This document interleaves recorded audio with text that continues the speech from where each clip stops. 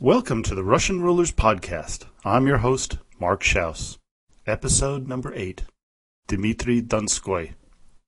At the end of last week's podcast, I mentioned that I was going to replay the lives of 3 of the Russian rulers, Dmitri, his son Vasily I, and his grandson Vasily II. But after researching Dmitri, I found there was so much information about him that I wanted to just focus on him for this episode. So, let's go on. Tell a Russian you've heard about Dmitri Donskoi and watch the chest puff, a proud smile come out, and a nod of their head, and be prepared for a big Russian hug as you have just told them that you know the story of a true Russian hero. While Grand Prince Dmitri did not rid his country of the Mongols, he was the one who showed the Russian people that they could stand up to their supposed invincible overlords. And yes, the Russians can be a proud and independent people someday. When Ivan the Meek, Dmitri's father, died in 1359, his 9-year-old son was expected to be given the title of Grand Prince of Moscow without dispute. But as had happened many times in the past, the old Kievan appanage system reared its ugly head, which gave rise to an older uncle claiming his right to the throne over the young boy. The claimant, Dmitri of Suzdal. Both were direct descendants of Visvalad the Big Nest, but then again, who wasn't a descendant of this prolific father? Here we finally have a clash of 2 systems, one of Kiev, which influenced early Russia and followed the schizophrenic and debilitating appanage system, and Moscow, where rule went from father to son, a direct lineage. Dmitri of Suzdal tried to gain control of Moscow and briefly garnered the title of Grand Prince of Moscow by bribing a rival Khan to the one that had given Dmitri Ivanovich his title. But due to the overwhelming outcry of the Russian people, the backing of Metropolitan Alexei, the urging of some of the boyars in his own town of Suzdal, and of course the big bribes that eventually came in to the Khan and his advisors, so Dmitri Suzdal abandoned his claim to retain the title of Grand Prince of Moscow. With the title firmly in his hands, the now presumptive leader of most of Moscow, with Metropolitan Alexei guiding him, he began to consolidate power and gain respect of his fellow princes. This change in hereditary passing of titles from father to son, and quickly dealing with a potential usurper, was the breaking point between the old Kievan system and the model that was to carry the way of the Russian rulers all the way to the early 20th century. George Vernadsky, a prominent Russian historian, put it this way in explaining how the time of the Mongol dominance changed Russia and buried the Kievan ways. Quote, "A convenient method of gauging the extent of Mongol influence on Russia is to compare the Russian state and society of pre-Mongol period with those of the post-Mongol era, and in particular to contrast the spirit and institutions of Muscovite Russia with those of Russia in the Kievan age. The picture changed completely after the Mongol period. Now this is in contrast to another historian, Sergei Platonov, who said, and how could the Mongol influence on Russian life be considerable when the Mongols lived far off, did not mix with the Russians, and came to Russia only to gather tribute or as an army, bought in for the most part by Russian princes for the prince's own purposes. Therefore we can proceed to consider the internal life of Russian society in the 13th century without paying attention to the fact of the Mongol yoke." Now my opinion here is with Vernadsky and another very respected Russian historian, Ryazanovsky, who believed that the influence of the Mongols was not in the institutions they introduced to Russia, which were very few, but in the forced changes and traditions that guided Russia's path and destination, and their eventual tremendous expansion. Little Dmitri was on his way to make the grand changes permanent very shortly. Before we get to the fateful event that was to make Dmitri the pride of all of Russia, a growing menace was developing from the west, Lithuania. Grand Prince Michael of Tver, whose city was a constant rival of Moscow, made alliance with the Lithuanians to try to blunt the growing influence of Moscow. This was an alliance that could not be tolerated by Dmitri, and his ally, the head of the Russian Orthodox Church, Metropolitan Alexei. Moscow, convinced of impending invasion, dismantled its wooden Kremlin and built new walls, this time in stone. Completed in 1367, when Dmitri was still only 17, the timing could not have been any better, as in 1368 and again in 1372, Michael of Tver, with the help of Olgerd of Lithuania, devastated the Muscovite countryside, but failed to capture Moscow proper. Dmitri, having defeated the Lithuanians, made peace with them, which allowed him to turn his attention to Michael of Tver, whom he defeated on the field of battle. Two other enemies, the city-state of Ryazan and the Volga Bulgars, were summarily defeated.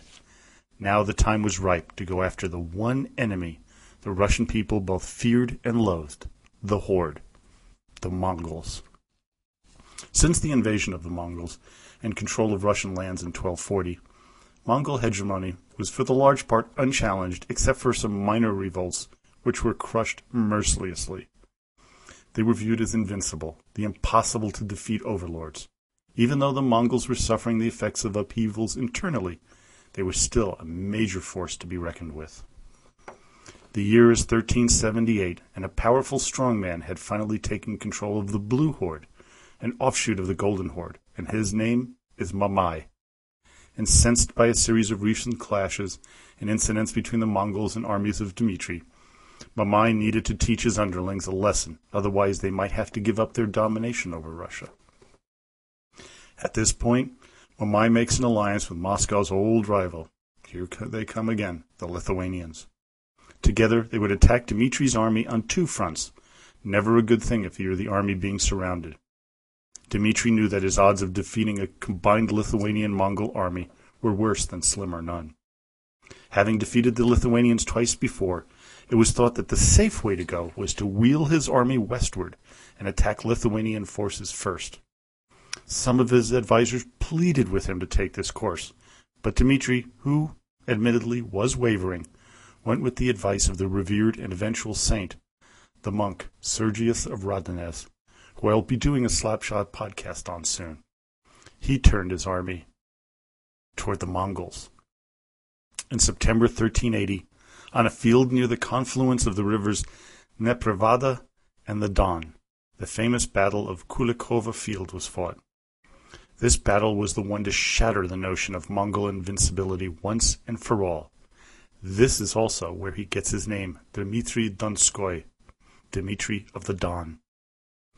Now, the first major battle to occur before the Battle of Kulikova Field was in 1378, where Mamai sent an army to invade Ryazan and draw the Muscovite army into a battle. The armies met in August 1378 near Ryazan on the Voza River. The Mongol, always super confident, committed a grievous error and crossed the river to attack the Russians. They were routed and hundreds of Mongol horsemen drowned as they went back across the river in retreat. While watching the fleeing enemy, Dmitri proclaimed, "Their time is past. God is now with us." It was for this victory Mamai was seeking revenge for. He was also infuriated by the loss of revenue, as Dmitri saw fit to reduce the tribute he sent to Sarai. Dmitri called on all of his allies to send troops to support his fight against the Mongols, and many princes sent their men, but 3 cities backed out of their pledges to send support. Of course, Tver was one of them, Novgorod and Pskov. Then Prince Oleg of Ryazan also backed out and sent his troops to the Horde. Mamai gathered his army together, some 150,000 strong. But first he made a deal with the Lithuanians, who were unhappy with their forced peace treaty with Dmitri. Together they would put Dmitri's army under siege from 2 different directions and in a pincer move annihilate them. Prince Yagalo would come from the west and Mamai would come from the east and envelop Dmitri's army. Dmitri, with his army about 80 to 90,000 strong, headed south to avoid having his army encircled. Then, on September 6th, 1380, he stopped his army on the banks of the upper Don River. Mamai's army was on the other side of the river, unaware of Dmitri's presence. Gathering a war council, Dmitri debated with his generals on a course of action. Many wanted to wait for more favorable conditions, fearing a river crossing would put the water at their back and they would be unable to retreat if necessary. Then a message to Dmitri from the holy man Sergius, who said, "My lord, do not hesitate. March boldly on against the fierce enemy. Fear nothing, for God will help you." Receiving this message emboldened Dmitri, who decided to cross the Don and face off against the Mongols with the river at their backs. This was to be a very fateful decision, as the river, instead of being a barrier to retreat, provided a barrier to encirclement, a tact oft used by the horde armies. The terrain chosen by Dmitri was brilliant. It had numerous streams and was filled with marshland, which made it almost impossible for the Mongols to use their much-vaunted cavalry to their advantage. At dawn, September 8th, 1380, battle lines were drawn. The Russians had 3 divisions lined up, right, left, and center, with a large cavalry division led by Prince Vladimir of Serpukhov, hidden in the woods. The battle was on. The Mongols rushed forward on their horses, smashing into the Russian lines over and over. Nearing exhaustion on both sides, with men screaming in agony, the center of the Russian line began to collapse. Trampling over the injured and dying men, the Mongols, who were also nearing exhaustion, began to penetrate deep into the center of the Russian forces, when, on call, Prince Vladimir led his cavalry into the fray. This made the Mongols panic, and those who were not killed fled the battle. The tide had been turned, and Mamai watched in horror as his army was routed. The Battle of Kulakova Plains was over, and the horde had suffered their first major defeat against an opposition army. Panic ensued because Dmitri could not be found at first, as he was buried underneath a number of his slain men. He was found much to the rejoicing of his men, half of whom had been slain on the fields of Kulakova. So many had perished that it took over a week to bury the dead. Dmitri, badly injured, suffered numerous wounds from which he never fully recovered, but was hailed a national hero. But this is somewhat of a hollow victory, as the Russian army was too badly damaged to complete the job and hunt down the remaining Mongol army. Prince Vladimir was known from that point on as Vladimir the Brave. Having heard of the defeat of the Mongols, Prince Yagalo, leading the Lithuanians, turned around and headed home. But all was not well, though, because as soon as the princes returned to their respective lands, petty quarreling ensued, and disunity returned, allowing the Mongols time to regroup, and regroup they did. Mamai was not so lucky when he returned to Sarai, as he was quickly overthrown by Toktomach, a vassal of the feared Mongol Tamerlane.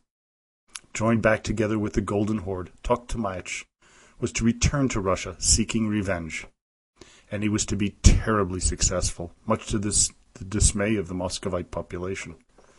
Storming Moscow in 1382, Toktomach was having little success entering the city, even though Dmitri was in the north gathering an army, until a number of traders opened the gates to the walled city, allowing the Mongol army to enter and begin the slaughter of the people who remained there. When Dmitri returned, the shock of the totality of the slaughter of his people broke him. He openly wept at the sight of all the devastation, never to fully recover emotionally. Still, the Mongols were exposed, as they no longer carried the shield of invincibility. The people knew that the end of the terrible reign of the Mongols was in sight.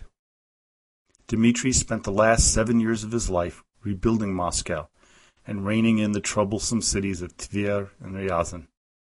Dmitri succeeded in rebuilding Moscow and growing its dominance over Russia. But the wear and tear of the many years of fighting and ruling took their toll at Dmitri.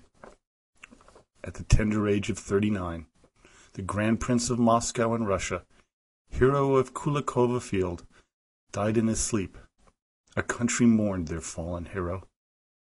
With the appanage system having fallen apart, Dmitri's son Vasily I took control of Russia. Next episode, we discuss the life and times of Dmitri's son and grandson, Vasily I and II. Well, thank you for listening to today's podcast. Don't forget to visit the website at russianrulers.podhoster.com You don't have to add the www before Russian rulers. Just leave a comment, make a suggestion, ask a question, and as always, до свидания и спасибо большое.